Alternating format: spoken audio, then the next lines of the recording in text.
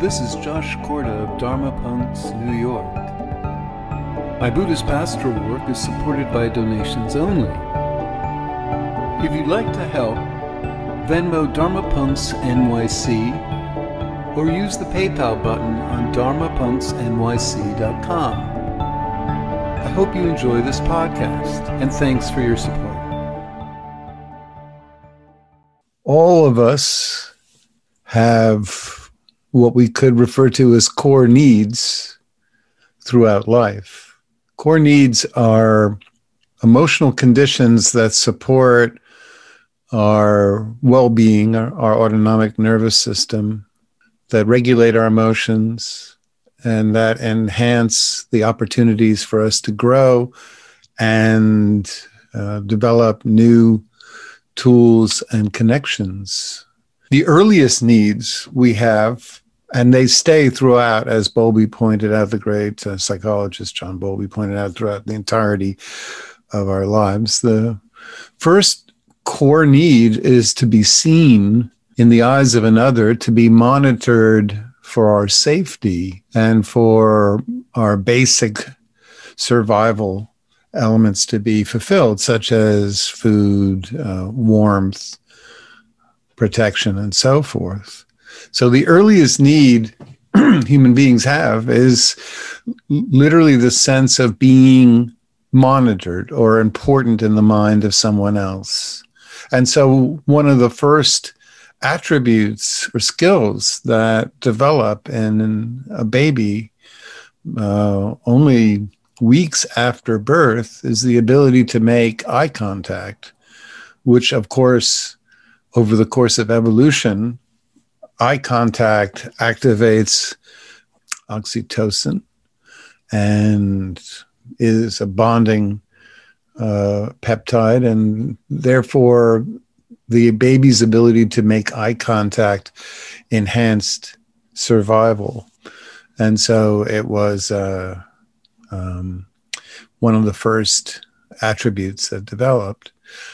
Next needs are for empathetic understanding, someone to mirror our emotional states in a subtle way, non-verbally, to indicate that they understand our internal experience. And this core event of emotional mirroring has been shown to be vastly foundational in the child's development of an ability to communicate, know the minds of others, know how to bond. It's one of the skills that are developed when there's empathetic understanding between a child and an adult is the child learns what's called mentalization, which learns how to read or understand what's going on in the minds of others. Empathetic understanding is vital for emotion co-regulation. It's how our autonomic nervous system moved into states of relax, rest, digest, social engage by another.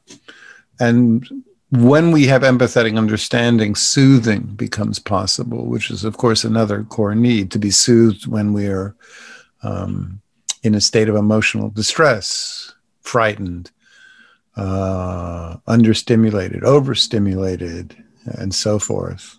All of us need early on expressed delight and encouragement. Expressed delight is when someone sees us and their face and their body language brightens, and that communicates to us an inherent sense of self-worth and esteem.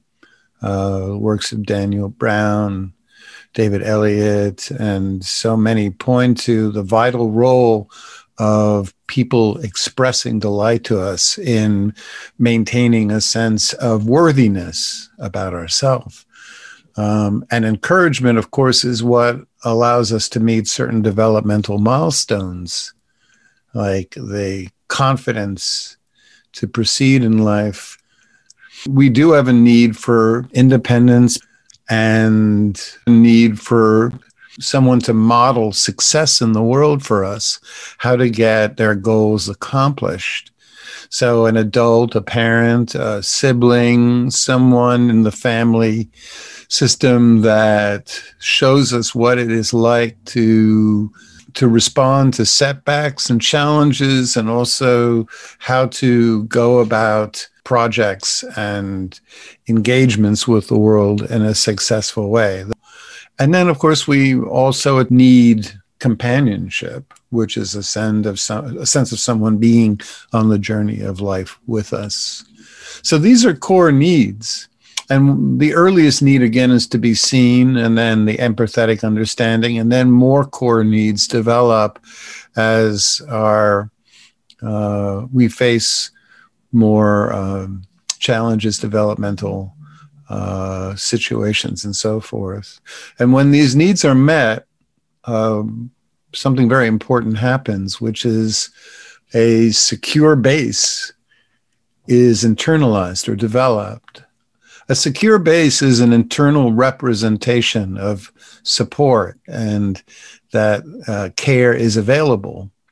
So the child that feels reliably seen, soothed, understood, appreciated, encouraged, when the parent isn't available, the child doesn't become desperate, because the child has a felt sense, an internal representation that the parent is still available. And so when this happens, the child can now go off and explore the world around her. Her attachment system switches off. And so she can go and interact with other people. She can go into a school or to a playground, and without needing to hover around the parent because she's unsure of her connection with them, she can actually go out and interact with the world. And of course, what happens is new situations will occur that are overwhelming or scary. Maybe she'll come into contact with a group of kids that are frightening, or a situation that's novel that she's unfamiliar with. And so her need for support will return. And so her attachment system will switch back on and encourage her to go back to the mother or father for once again being seen and empathized with and encouraged and so forth. So this is a cycle of when our needs are met, we have the secure base, we feel confident, we feel a sense that people are looking out for us, care about us. We go off, we explore the world. When things happen that are stressful or difficult, then our attachment system switches back on, the exploration system switches off, and we go back to our caregivers for support. And we keep doing this throughout the course of our lives. Eventually, we transition from original family systems to peer support, groups of friends, and we may wind up in core attachments, romantic relationships. And so we transition who we seek these core needs from. Now, there are times, of course, when the support cycle is interrupted, when, as children, we have intense experiences, novel experiences, exciting experiences, and we want to be seen and appreciated and encouraged by our parents, but our parents might be, or our siblings, or our teachers, or whoever is we're seeking these needs to be met from. They might not be available. They might be stressed out. They might have other issues they're facing. They might be overwhelmed. And so the person that we're seeking to have our core needs met from is not available, doesn't pay attention, doesn't empathize, doesn't appreciate or encourage, and so forth. So the needs aren't met. And what will happen is our muscles will tense, and we'll move from a state of parasympathetic rest and digest. Our autonomic system will switch up into mobilization state. Our heart rates will raise above 72 beats per minute. There'll be a need to either cling or protest, for attachment. And then eventually, hopefully, a parent sees that we're in a state of needing attention that hasn't been met, and they'll pay attention and they'll create a sense of empathy and emotional understanding, and our muscles will relax and we'll return to the parasympathetic state, because we've seen enough, we've experienced safety through having our needs being met.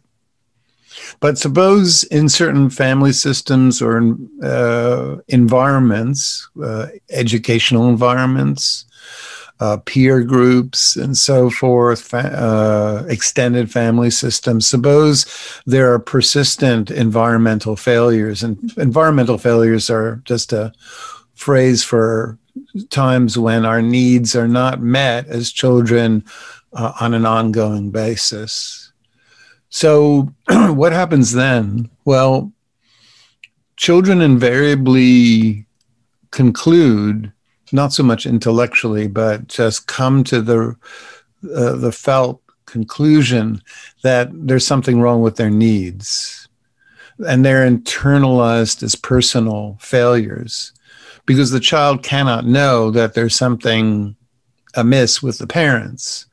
So all children, when they're in environments where needs are not reliably being met, will, instead of jumping to the conclusion there's something wrong with my parents, they will generally conclude there's something wrong with me and my needs. My needs are too much.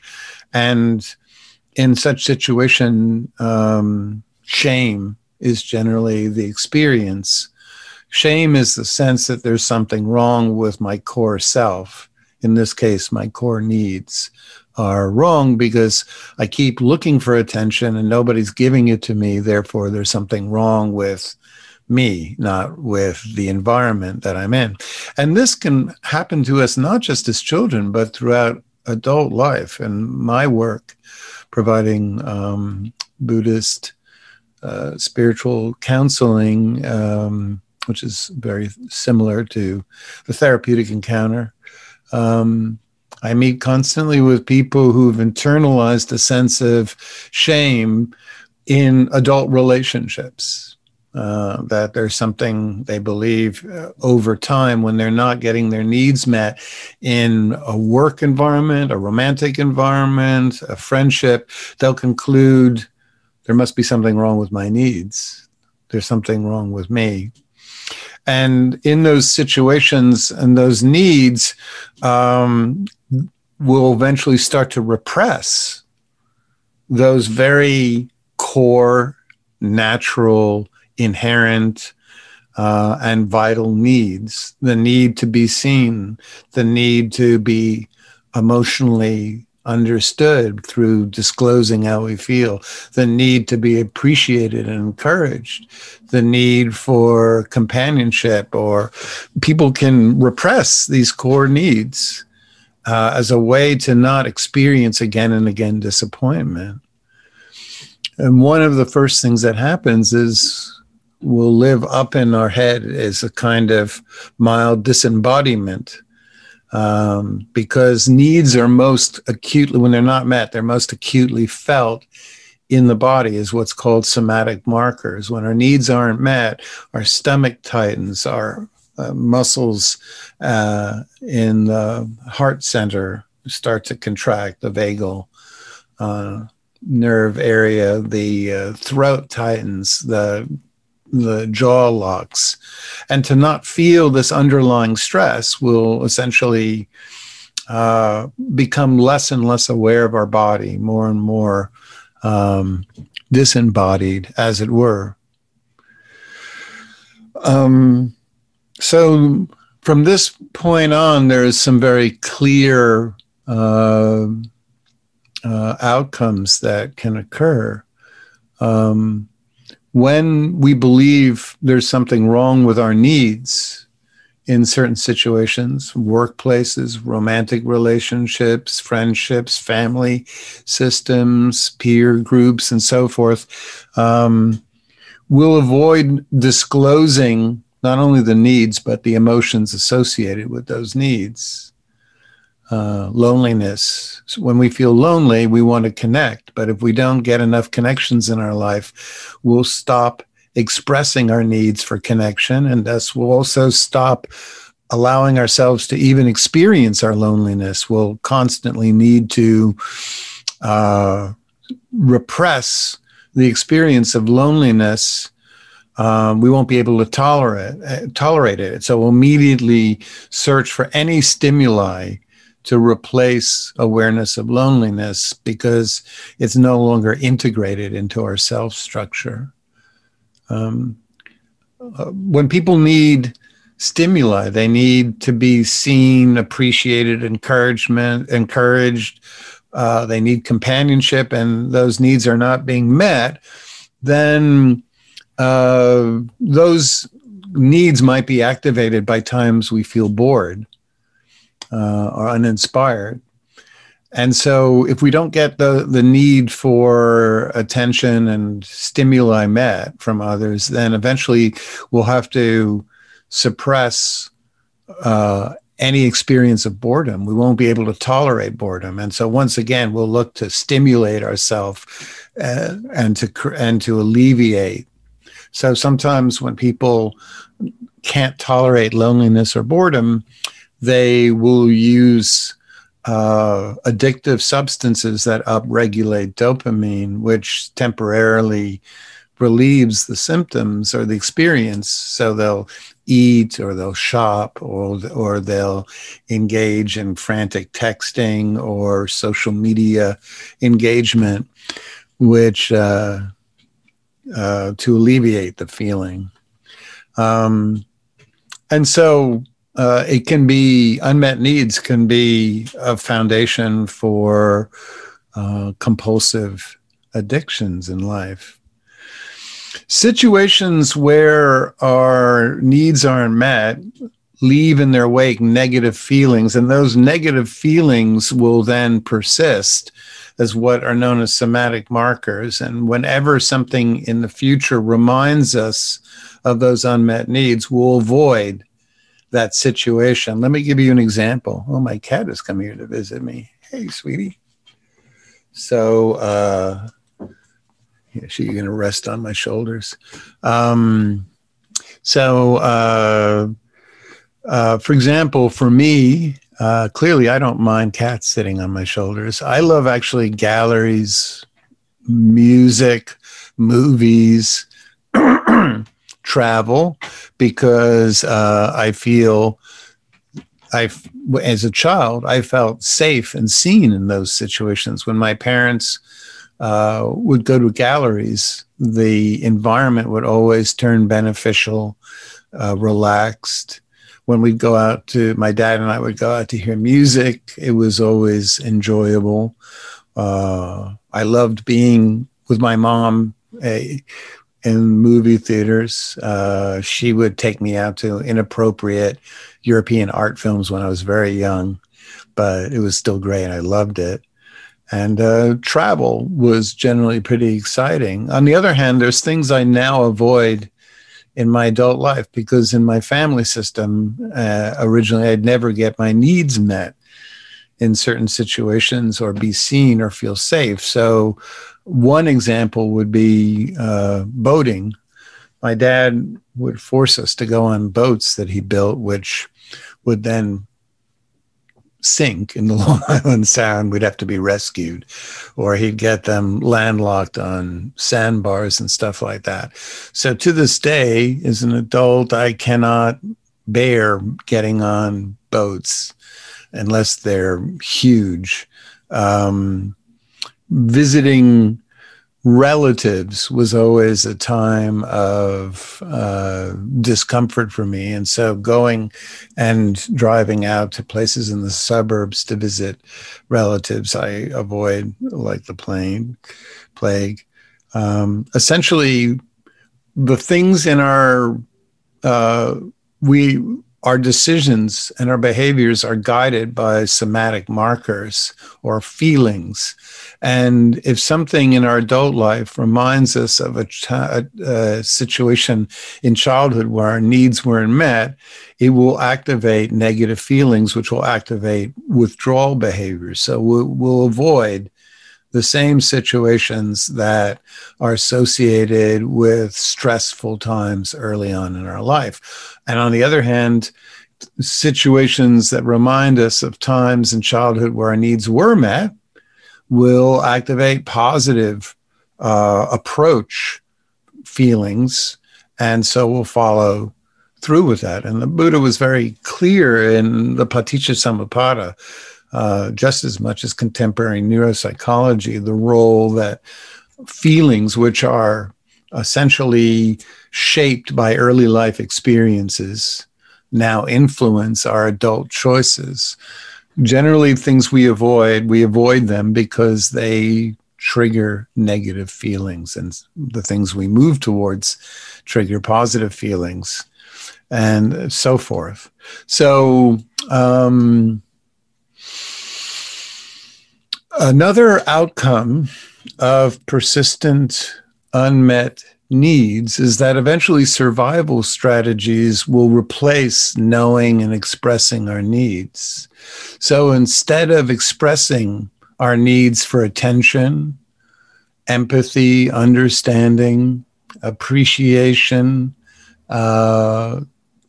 companionship, we'll focus on the needs of others. We'll give up expressing our needs and just focus on the needs of the parents and become a caregiver for them. Or many of us will learn to develop what Winnicott called a false, inauthentic self, where through projective identification, we'll start to express completely inauthentic emotions. Even during times when our needs aren't being met, we'll express gratitude or thanks, or we'll try to be delightful, or we'll try to win someone's good graces, even in situations where our needs are not being met or understood. Many of us will try to win love through looks and performance. People will literally try to perfect their body as a strategy to get their needs met because they don't feel that they're seen or appreciated for just who they are. Some people will become extremely self-reliant. As people with avoidant attachment will become extremely self-reliant as a way to survive, because they'll conclude that all of their needs are never going to be met by other people. And it's better just to give up expressing those needs and to completely learn to suppress awareness and just to get on with life. And that's not a very healthy solution, but many of us do come to it.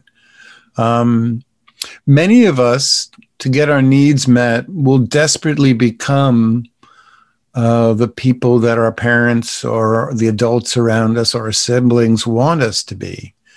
Some of us wind up being turned into a confidant of a parent when we need a model or we need someone to support us, but we wind up being told all of the intricacies of interpersonal events that really shouldn't be shared with us. Some people will I've known people who've gotten into sports to get attention from parents, or who've gotten into theater or music simply to be seen, and so on and so forth. So we can develop essentially these survival strategies as a way to replace the authentic expression of our needs. We use roundabout ways to get any form of attention rather than simply clearly stating what it is we need. These adaptations although they start as forms of protection, desperate measures to be seen and appreciated and soothed and understood, even though they're roundabout, they replace expressly stating our needs for connection and love. All adaptations restrict our ability to connect, and in adult relationships, overtly state again what is missing for us or what we need from our partners. If we use these survival strategies for too long, such as focusing on the needs of others or presenting an inauthentic false self where we pretend to be satisfied and happy campers when we're not, or try to win attention through looks and performance or self-reliance, we'll struggle setting boundaries in relationships to protect ourselves, because at the heart, these adaptations or survival strategies are desperate measures they're basically based on this core shame that there's something too much about my needs, and so I have to hint at my needs or go about getting my needs met surreptitiously, and therefore I won't be able to set boundaries because that will risk the entire relationship altogether. Our identities and our sense of self can be entirely based on these survival strategies. So over time, we can really believe that we really do are the people that we've constructed simply to survive in environments where we weren't paid attention to. We can believe that being perfect or being successful or being having a certain body type or being always self-reliant, that's who I am. And that's a mistake, because if there's anything that defines us, it's these core needs, not our survival strategies that we adapt in times when our core needs aren't being met. But oddly enough, as adults, we can begin to identify in the place of knowing ourselves as just fully fluid human beings with a variety of needs and things to express. We can actually begin to identify with the survival strategies we developed simply to get attention. So our sense of self becomes distorted. It disconnects us in ways from relationships, because now there's whole needs and emotions that we're suppressing because we don't believe that anyone will meet these core needs or understand these emotions because they weren't met in childhood. Therefore, I'm not going to display them. I know people who've spent their entire adult lives unable to feel angry and disappointed because those emotions and the needs associated with those emotions, which are basically the need associated with anger, is simply to be understood, to have a sense of being able to set a boundary or be able to communicate the experiences that have caused us emotional pain. But many people will just learn to not feel angry or not feel, allow themselves to feel disappointment or allow themselves to feel even boredom or loneliness, because the emotions are associated with needs that haven't been met. And so we cut off the fluidity of our emotional life. And when we cut off emotions, we cut off all the vital adaptive behaviors associated with emotions. And finally, our bodies, in situations where our needs are chronically not met, will tighten and remain chronically tensed, contracted, And because we're disembodied by that time, we won't be aware of how we are living in this tense, tight, defensive, I'm not safe, I don't have a secure base with others body. And then what happens is what's called somatization or conversion, where the chronically tensed body becomes a very real injury. It's not psychosomatic. It's very real that chronic tensing contraction of muscles can in time turn into very real injuries, as John Sarno, pointed out in his book on back pain, that chronic tensing can over time turn into a deoxygenation of muscle groups and lead to tears and all kinds of back pain and so forth. People will have chronic fatigue from a life spent too long in the sympathetic autonomic nervous system, where they will be constantly in a state of mobilization, and there'll be a chronic then secretion of cortisol, which is extremely damaging to the liver, arteriosclerosis, deactivates the immune system, makes us more susceptible to diseases, even cancers and so forth. So unmet needs over time, if we are in work situations or family situations or relationships where core needs for, I didn't even list the need for at times independence, but also those other needs of being seen and encouraged and understood. If we're in an environment, work, friendship, relationship, family systems, where we're not getting our needs met, in those ongoing environments, our body is tense and tight, and over time, we literally can make ourselves ill from it.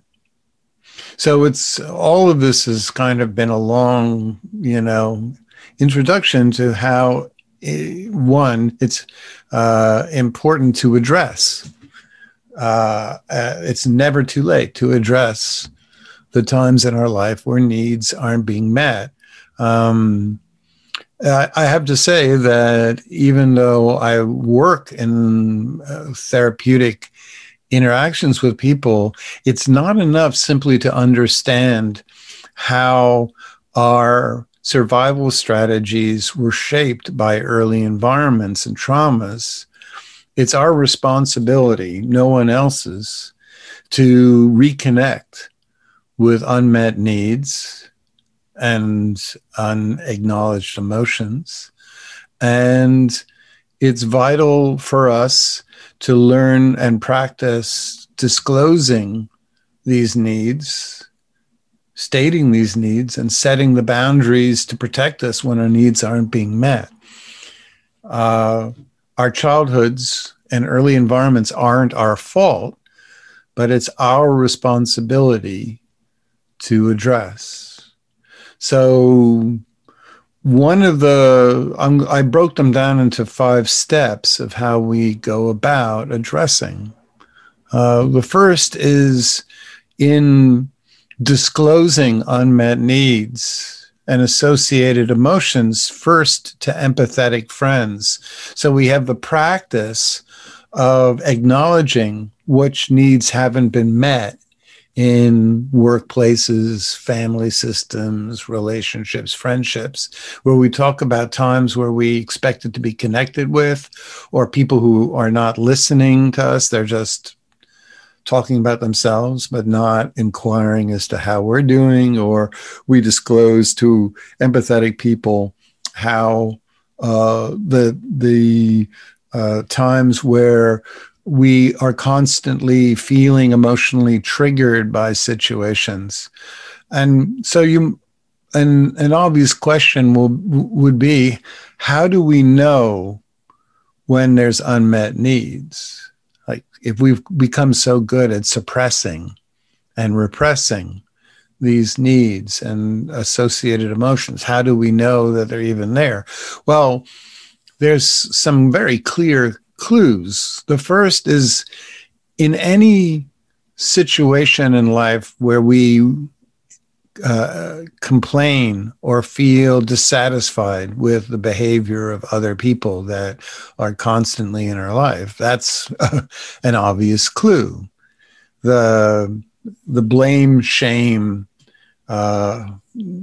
duality of either after certain interactions always feeling bad about ourselves, or in certain interactions always feeling bad about the other person, is a clear indication that some core need for trust, independence, being seen, being soothed, being encouraged, being, modeled, being, understood and so forth has not been met.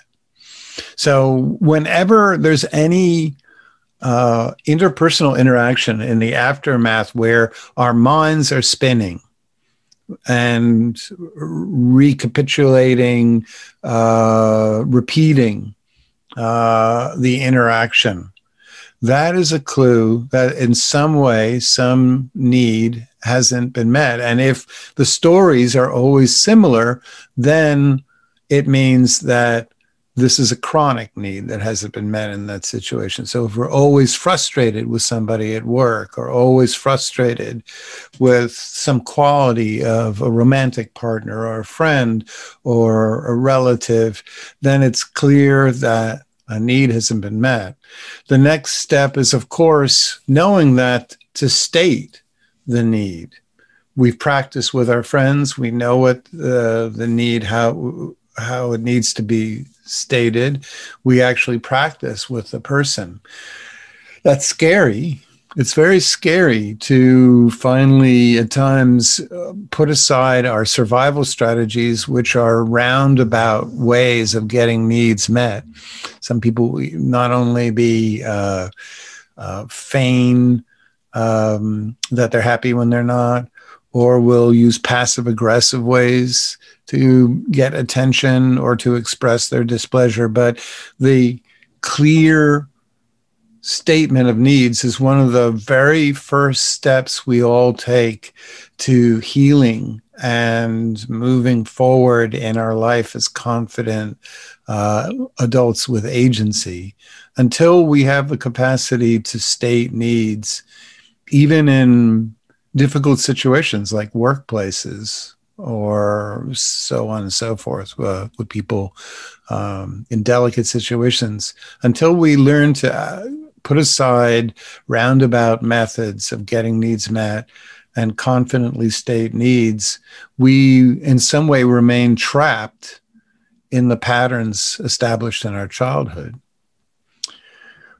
When we state needs clearly and they're not met, that's a time for then, of course, setting boundaries. Boundaries are mostly for ourselves, which is to acknowledge how safe is it really for me to engage with this person, what topics are safe to talk about, and do I even need to think about the degree to which this person is involved in my life and so forth, if they cannot understand what our needs are. Now, in terms of meditation and internal practice, there are tools to help with integrating unmet needs and repressed emotions into our awareness so that we can express them and also move forward in this developmental process, which is one, develop the ability to put aside the cognitive blame-shame cycle that spins out in the aftermath of situations where needs aren't being met, and to actually simply, one, connect and feel the emotions in and of themselves, as painful as they or frustrating as they might be. And then when we've connected with them, we actually can learn how to, and I know this is going to sound odd, but we can learn how to ask ourselves when we connect with the true feelings of frustration or disappointment or sadness or loneliness. We can ask these feelings associated with early abandonments and so forth. What do they need right now to feel safe? What need hasn't been met? And so that's a very key part of mindfulness practice, which is to push aside all of the stories and overlays that cloud awareness of embodied experience, the sensations in the body themselves associated with disappointment, longing, frustration, boredom, loneliness, and so forth. Be with those feelings, and then with those feelings, be able to, from that place, begin to propose to those affects what needs aren't being met and see how they respond. And we'll do this in the practice to make it clear. And then finally, we can also, of course, I should note, we're not going to do this in tonight's practice, but if you look through the talks, there's also a lot of talks I've given on cultivating a secure base through reflection and visualization practices. So if you look back through some of the talks on core shame and attachment, you can find how we can cultivate a secure base within. And that creates the confidence as well to be able to state needs clearly. So thanks for listening. I hope something was interesting in that. And so now what we're going to do is we're going to actually put these insights into practice. We're going to actually begin to unearth what some of our unmet needs are by connecting with the actual emotional, the affects, as it were, in times when we've had environmental failures in our life. So thanks for listening, and find a really comfortable seated position. And while you do so, I'm just going to remind you that my work as a Buddhist pastor is entirely supported by donation only. I don't charge for anything I do. I just live off of the support that's freely offered in the Buddhist tradition. So if you'd like to support my work, it's Dharma Punks with an X, Punx NYC. That's a Venmo. Or the Dharma Punks NYC website has the PayPal. So thanks for that. Now let's meditate together. So I'm going to sit in a really comfortable position.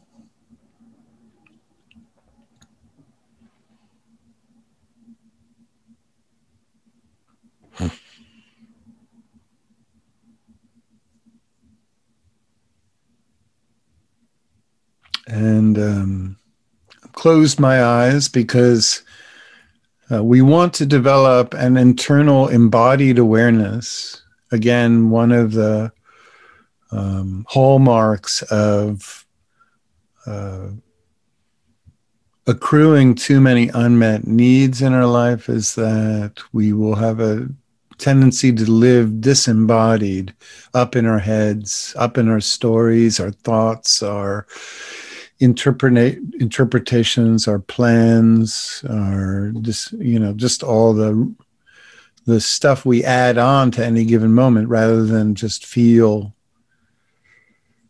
the experience in the body. So we close our eyes to bring our attention inward. And then even with our eyes closed, remind ourselves to bring our awareness, reel it back in from the world around us, and just bring your awareness into the body and just find a sensation that is most, that presents itself an anchor. For many of us, it could be the breath, the feeling of air entering, filling up the diaphragm, the lungs, and so forth, and then the breath being released through perhaps the nose, and just becoming aware of all the sensations associated with respiration. And if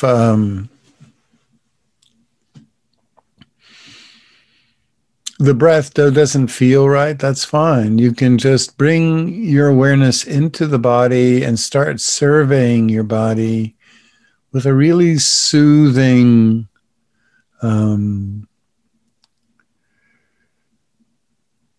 caring, sympathetic, empathetic awareness that just moves through the body, and wherever it encounters any clenching, any tension, just breathe into that contraction and just release. Begin to cultivate self-care in your practice. So I have a little tension in my right shoulder, so I'm first going to gently reposition it and then just breathe into that area, soften, release.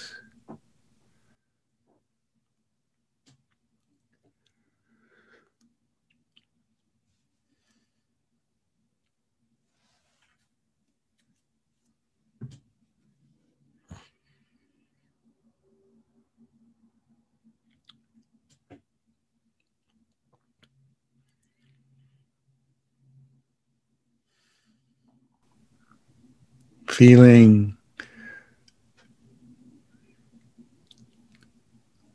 the eyes and the eye sockets, and just seeing if we can influence the eyes to settle, to relax. There's nothing to look at right now. Just allow the eyes to float in the eye sockets like two warm pools of water.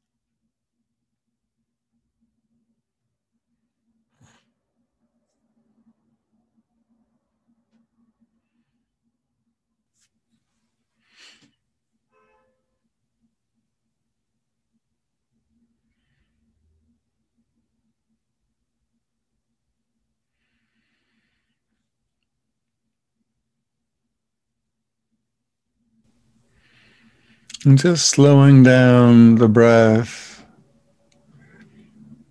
We want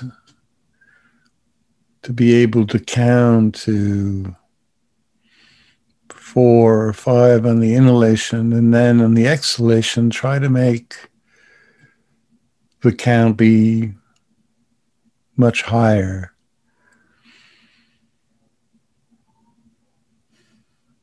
So if you can slowly count up to 4 as you breathe in, try to have the exhalation be smooth, slow, enough to count up to 6 or 7 or even 8 with the exhalation. The longer the exhalations, the more you tone the vagal nerve, release acetylcholine, deactivate mobilization states, lessens your heart rate, stems the release of the secretion of cortisol, quiets the amygdala, the threat detection center of the brain, so on and so forth. So many useful outcomes simply by slowing down respiration, especially lengthening the exhalation. And try to have the breath be as fully embodied as you can. So you feel the breath not just in the chest, but expanding the belly first, and then the chest, and then as we breathe out, feel the slight release, the downward shift of the chest cavity and the softening of the belly.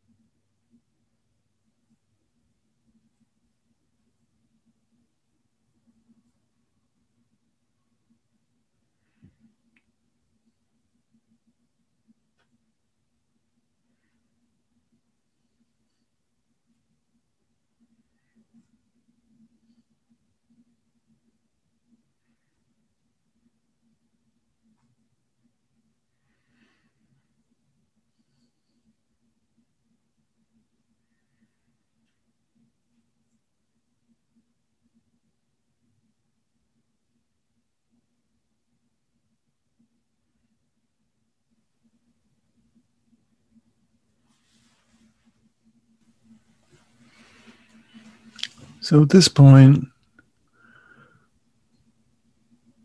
moving on to the second part of the practice, I'd like you to bring to mind some ongoing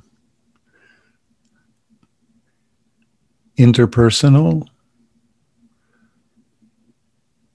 relationship situation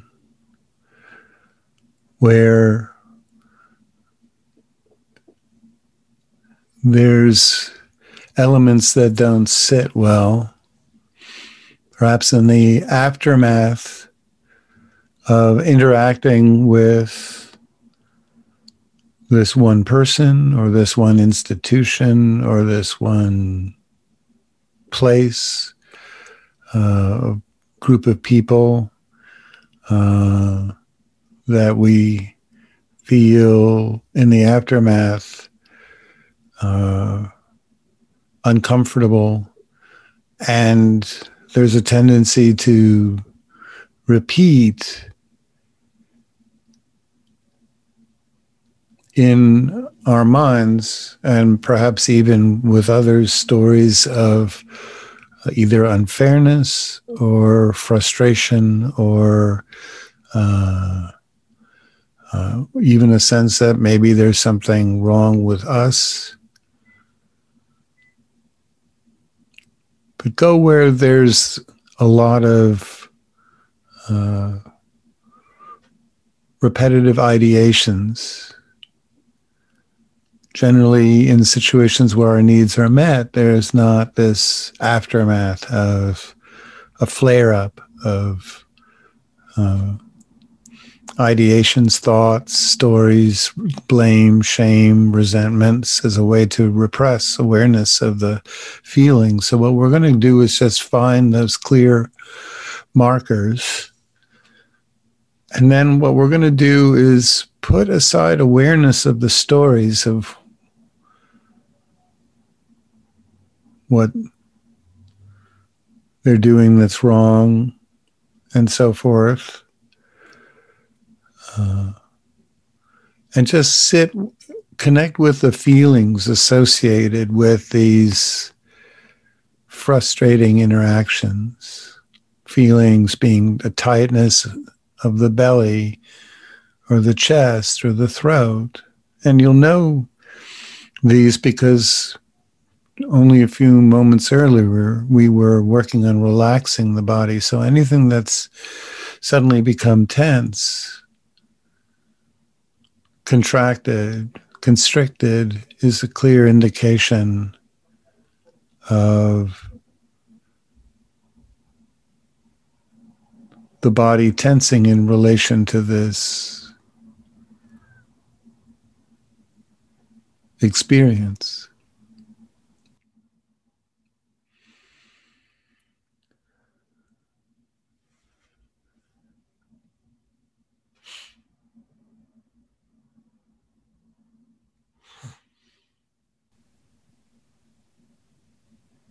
So again, you can visualize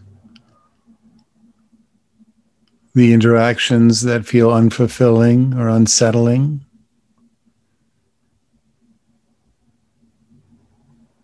Or just repeat it, just enough of the story to trigger the feelings, but then put aside the story, the images, and just go into the body and just allow yourself to feel whatever it is. It could be a mixture of anger, frustration, disappointment, longing, sadness.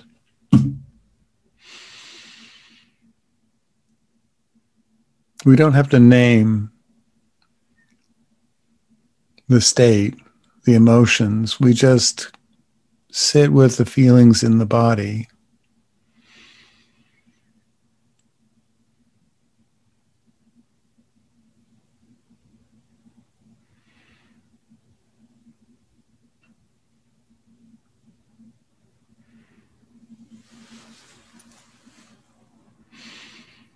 They might be subtle.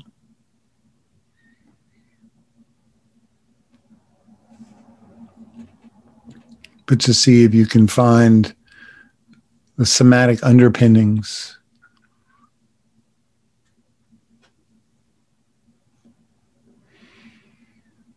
They might just be up in the face, in the eyes,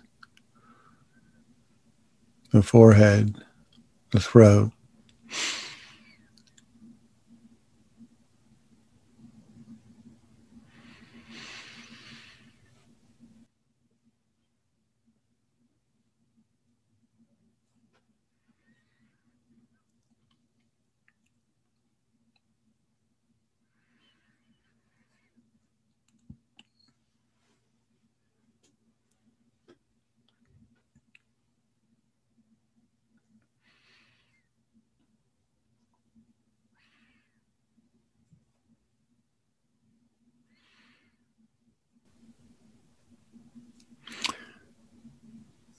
And now that we've connected with this embodied state, no matter how subtle or difficult, even just being with the body as we've brought to mind this situation, see without adding too much, or without adding any logic or rationalization or anything.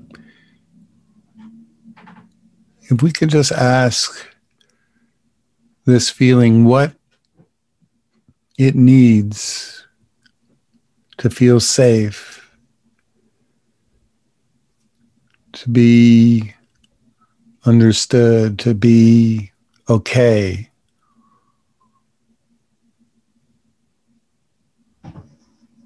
And just see what bubbles up from the body rather than from our rational mind, which is just filled with survival. Oh, I can't need or say this or that.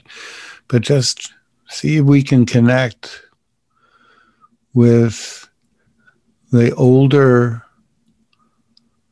more core needs that we've perhaps pushed aside, repressed for a while. Again, needs can be to be seen, to be heard, to be appreciated, to be understood, to be shown by others how to do something. We have needs for companionship. We have needs at times to be trusted to do things on our own.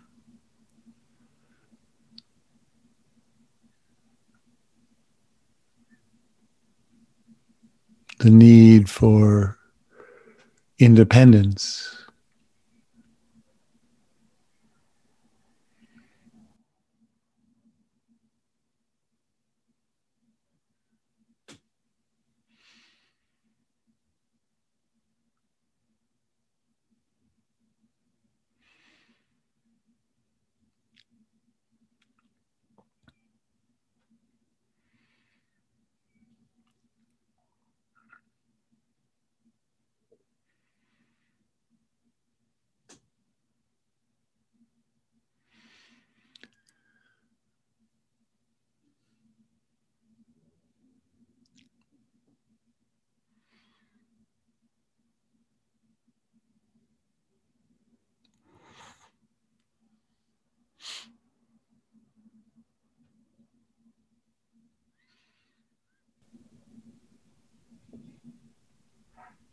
And finally, if you've